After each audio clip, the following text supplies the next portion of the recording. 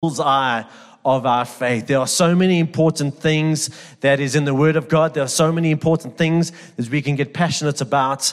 But at the center of our faith is what we are celebrating this weekend, the life and then the death today and the resurrection of Jesus Christ. And today we're going to talk about 3 meals that's changed history. 3 meals that changed history. And I'm so sorry to get you thinking about what's happening at lunch later on already. And I know that some of you are looking forward to maybe a good lamb, or maybe you're having toasted sandwiches, but you can still think about the meals that we're talking about today. You know this about me. I love my food. I consider myself a little bit of a hobby foodie. And so maybe as I talk about meals that have changed your life, some meals come to your mind. Maybe you can think about some of those meals where you brought out your inner master chef and you just know that was the day that you nailed it. And you can see it on the faces of your guests.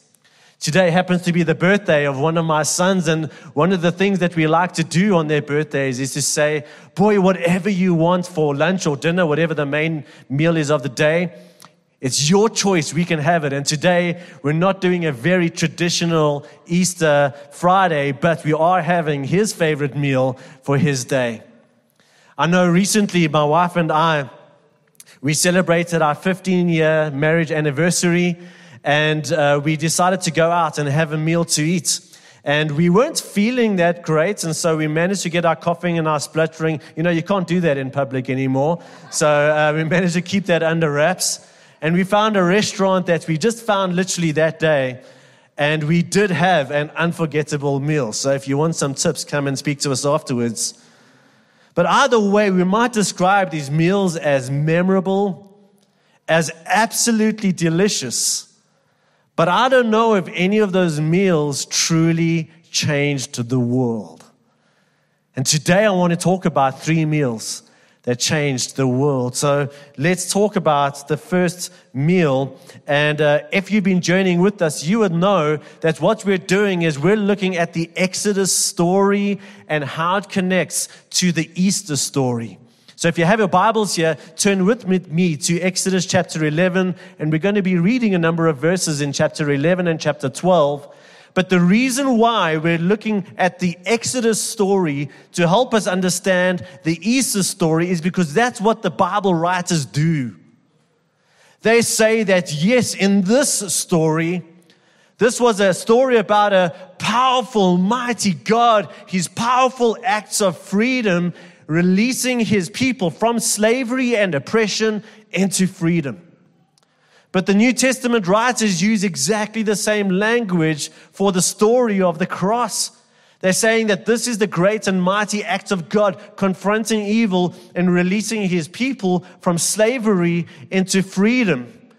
And so there are all these dots that the Bible writers connect between this story and this story. And that is why we're allowing the story of Exodus to help us worship God this Easter weekend. And so in case you haven't been journeying with us, or in case the Exodus story is a little bit fuzzy because it's been a long time since you watched any of the movies, let's just get on the same page. And so last week we saw how God's people were slaves in Egypt for 400 years. Think about that. Think about where our world's history was 400 years ago. And they were crying out to God to save them. And towards the end, Pharaoh turned up the heat. He took out their anger on these slaves, beating them and treating them unjustly and with oppression. Part of the problem for Pharaoh was that there were so many Israelites that he realized that they were a threat to his own people. And so what he decided to do to this immigrant population was try and cull the population. And the way he did that was, the long and the short of it is, he took out an entire generation of Hebrew baby boys in an effort to stop them multiplying. And that forms such an important part of the backdrop as to why God was doing what he was doing in this time. But then God raises up Moses to be his representative, to go and confront in the name of God, the name of these people, to go and confront evil, to go and confront Pharaoh and say, let my people go. But Pharaoh refused.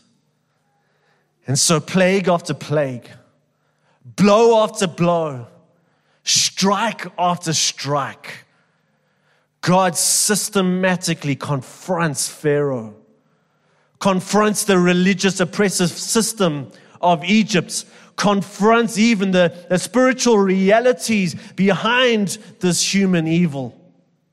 And after 9 plagues, we've got a weakened Egypt, a weakened Pharaoh, and he's like a beaten dog in a corner, because though he's weak, he stubbornly refuses to give in. And so we ended Palm Sunday having looked at the 9 plagues.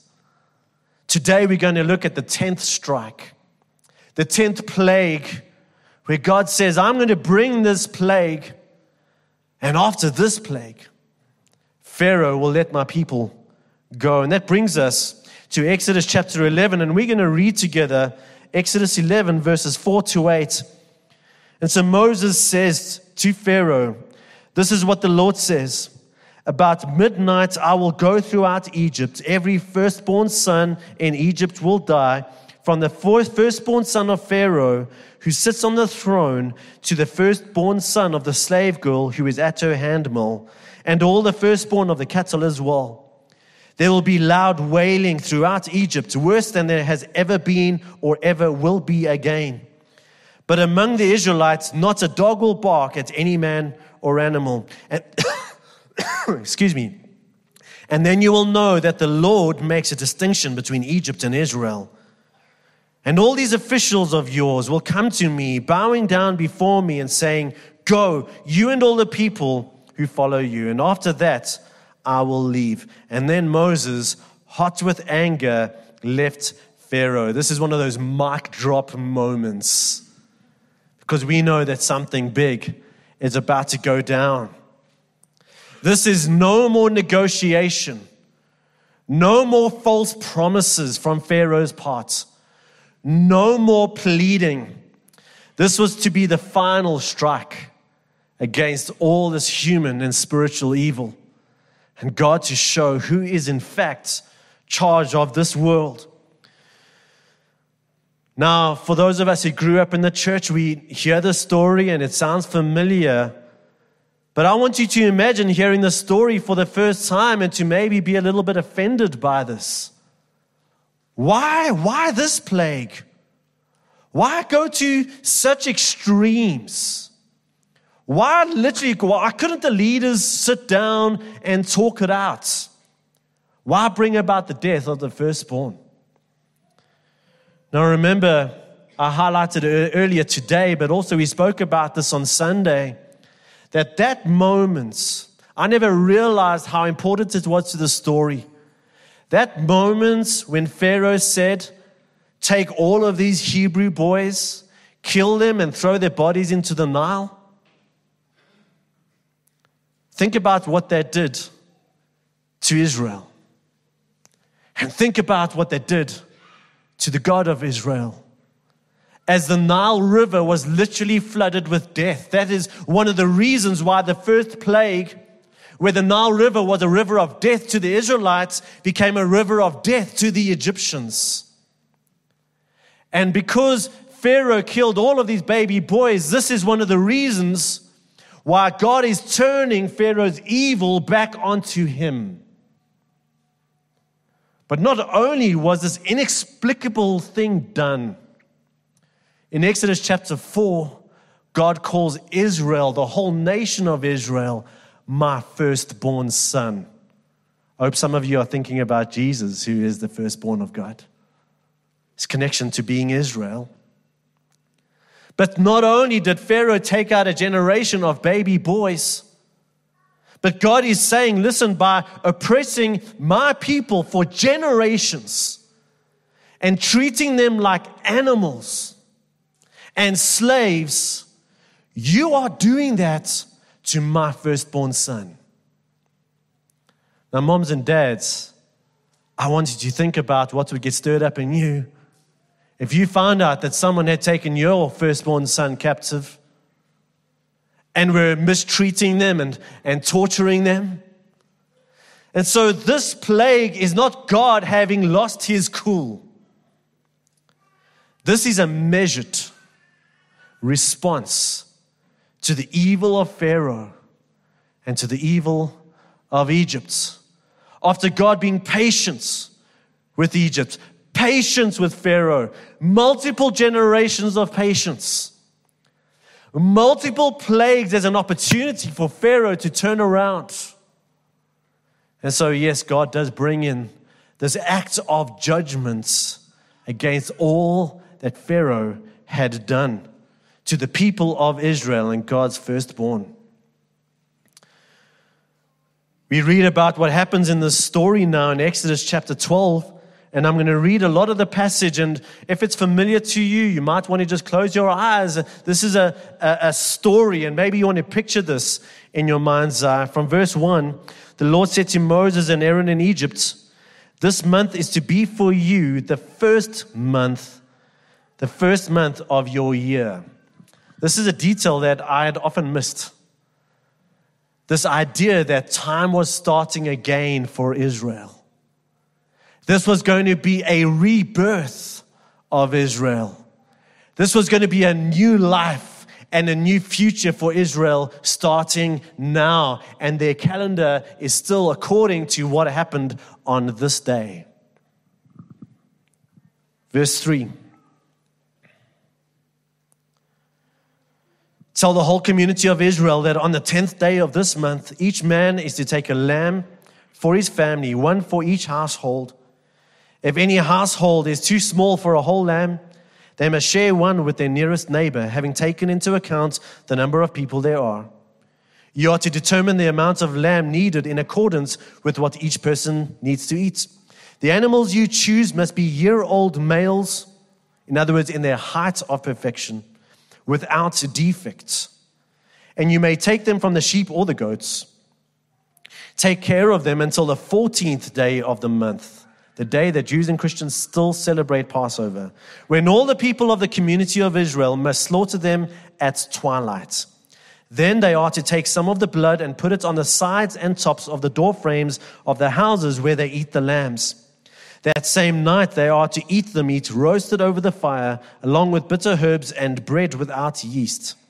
Do not eat the meat raw or cooked in water, but roasted over the fire, head, legs, and inner parts. Do not leave any of it till morning. If some is left until morning, you must burn it. This is how you are to eat it, with your cloak tucked into your belt, your sandals on your feet, and your staff in hand. In other words, be ready. Eat it in haste. It is the Lord's Passover. On that same night, I will pass through Egypt and strike down every firstborn, both men and animals, and I will bring judgments on all the gods of Egypt, as God confronts the spiritual and human evil here. The blood will be a sign for you in the houses where you are, and when I see the blood, I will pass over you. No destructive plague will touch you when I strike Egypt. And this is what has become known as the Passover meal, where God passes over his people. If you've got some Jewish or Hebrew friends, you might have heard the word Pesach, which is the Hebrew word for God passing over. Interesting fact, the word Pesach is a verb from the noun pasach, which means to protect. And so by God passing over his people, it is an act of protecting his people. Now, I know this sounds so severe, and we've spoken about that. And while God is perfectly just in this action of judgment against Pharaoh and Egypt, I wanted to show you a detail that I'd never seen before, and this is why we need other people who've walked along the road and have dug deeper than we have to maybe show us some of these things. But I want to show you that even in the severe acts of judgment, how merciful God was. Not only to his people, but do you know that this offer was made available to the Egyptians too? We read it later in the book of Exodus, but as the story is retold in the book of Numbers 9 verses 14, about this first Passover meal, it says, an alien that's got nothing to do with UFOs, but someone who is not an Israelite, an alien living among you who wants to celebrate the Lord's Passover must do so in accordance with its rules and regulations. You must have the same regulations for the alien and the native born. In other words, God's mercy had nothing to do with what kind of blood ran through your veins. God's mercy had nothing to do with how worthy you were.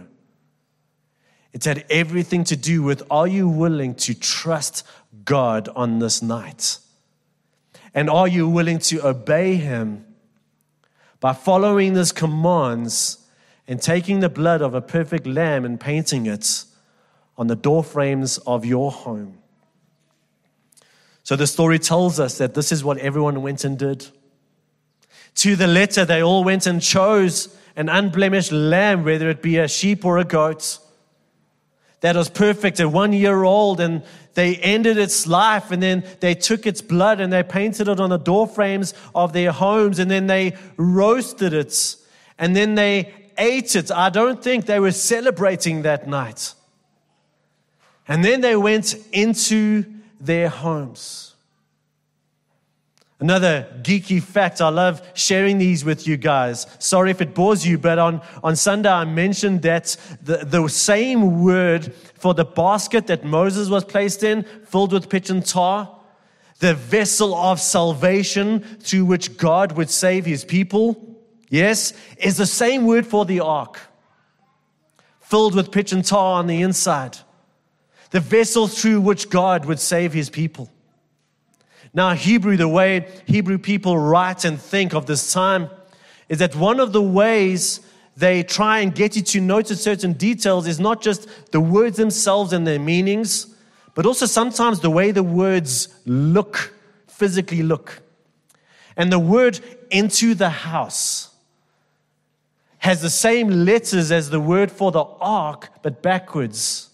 And you might say, Stephen, that sounds like a step too far. Think about it. Think about God's people going through the door and shutting the door, protected by God's grace.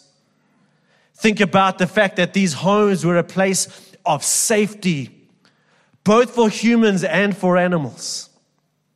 Think about the fact that behind these closed doors was God's righteous acts of judgments against evil.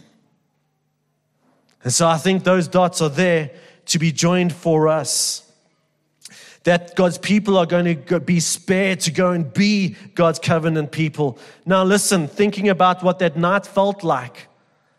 I've had a couple of evenings where I've been inside the closed doors of my house and I've been worried about what's happening out there. As I was preparing today's message, I thought back to that very first hard lockdown, where all we knew was this big, bad, evil virus was out there, moving across planet Earth, leaving death and destruction in its wake. And I just remember being in my home, worried what's going to happen. There's been moments where there's been some severe thunderstorms, where I've been worried, is my roof going to even make it tonight? There's also been times where, luckily we've never been home when this has happened, but I've wondered, I've heard a sound, is there someone out there seeking to do us evil? Here I am in my house and there's all this evil out there. Think about these people. In the darkness of this night, the severity of the moment. Think about moms and dads and brothers and sisters looking at the oldest son in the family, saying that the only thing that stands between this son's life and his death is some blood painted on a doorframe and our obedience and faith. I don't know about you. I think I would have painted the doorframe 4 times. Maybe the roof for good measure as well. But there was nothing they could do except trust God. Jumping forward to verse 29. At midnight, the Lord struck down all the firstborn in Egypt, from the firstborn of Pharaoh who sat on the throne to the firstborn of the prisoner who was in the dungeon, and the firstborn of all the livestock as well.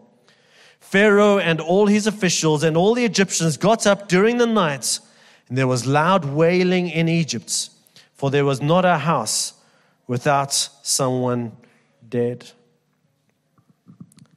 And that is the first meal that forever changed the course of Egypt and forever changed history for God's people in Israel.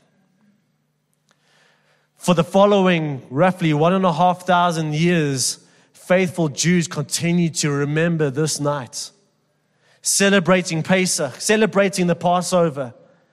This idea of God's saving power became so deeply entrenched in their imagination. All of these images defining who they are and defining who God is and what His salvation looks like.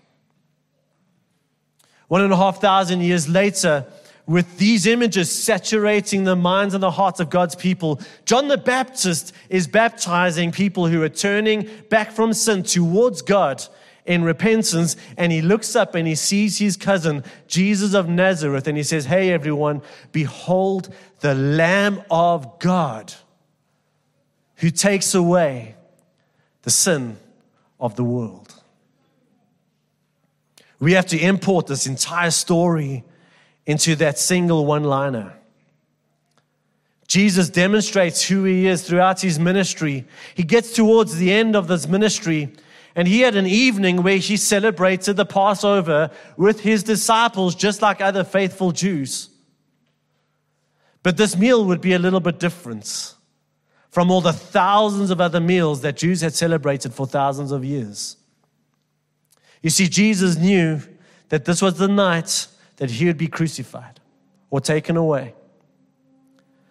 This was the night before the full wrath of God's judgment against all the evil of not just a nation, but the entire world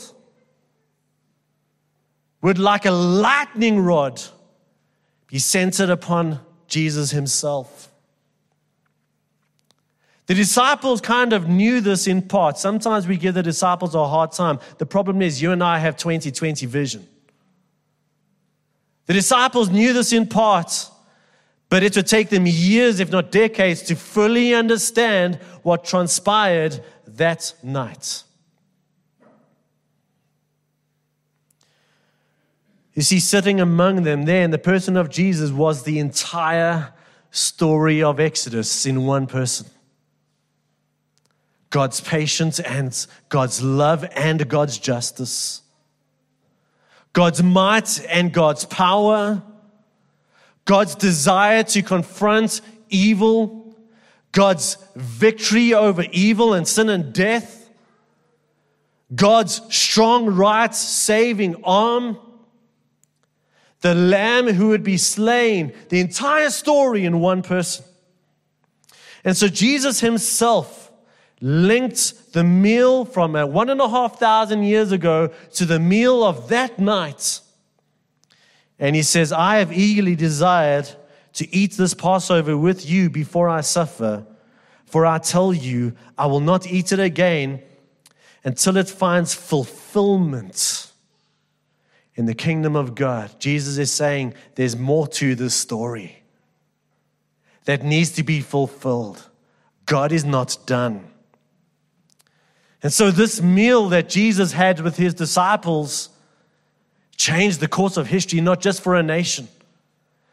You and I are here today celebrating who Jesus is and what happened at that meal, what happened on the cross, because of all that was meant by Jesus on this night. And so let's connect some of the dots between this story and this story, between this meal and this meal. You see, in Exodus, while God's people were in physical slavery to a physical nation, you and I may not be slaves in that sense of the word, but the New Testament writers say that we are slaves in a greater, deeper sense to our sin. There is nothing no human has ever been able to do to rid humanity of our frailty, our weakness, our brokenness, our selfishness, our pride, our desire to do the wrong thing, whether out there or in private, or when we do the right thing, our desire to take the glory and be self-righteous about it.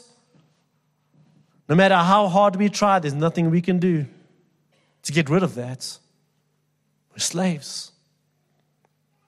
In the book of Exodus, just like God confronts evil in Pharaoh and Egypt and the spiritual evil of the time, so on the cross, God confronts the evil of the entire human race.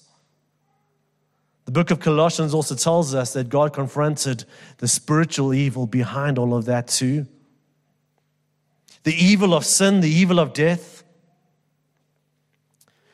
In the book of Exodus, just like they had to find an unblemished lamb in the height of its life and perfection, so Jesus, at the height of his human strength, 33 years old, was an unblemished human being. Unblemished from the things that weaken us and pollute us and make us frail. Jesus lived the perfect life that you and I could not live. Not only by not doing all the bad things that sometimes we find ourselves doing, but he fully obeyed all the positive things God called him to do. Fully put God first in all things. Fully put God's kingdom and will first in all things. Loving people first, alongside loving God first in all things. Jesus did that perfectly. I can't make it an hour without failing. And just like in the death of the lamb, none of its bones were to be broken. So in Jesus, despite the fact that when Romans wanted to expedite the death of the people on the cross, they would break that person's legs so that they would asphyxiate and die quicker. With Jesus, when they came to him, they didn't have to do that, and so none of his bones were broken. And so just like in the book of Exodus, it was the death of the lamb in the place of the people. And it was the blood of the lamb that became what covered them and saved them from God's judgments. So in the life and the death of Jesus, it is his blood that we trust. There is nothing you and I can do in our own power except trusting his blood. And just like in the book of Exodus, while God in his judgments was still merciful to anyone, regardless of nation or creed, as long as you trust me and trust the blood of this lamb, I will save you.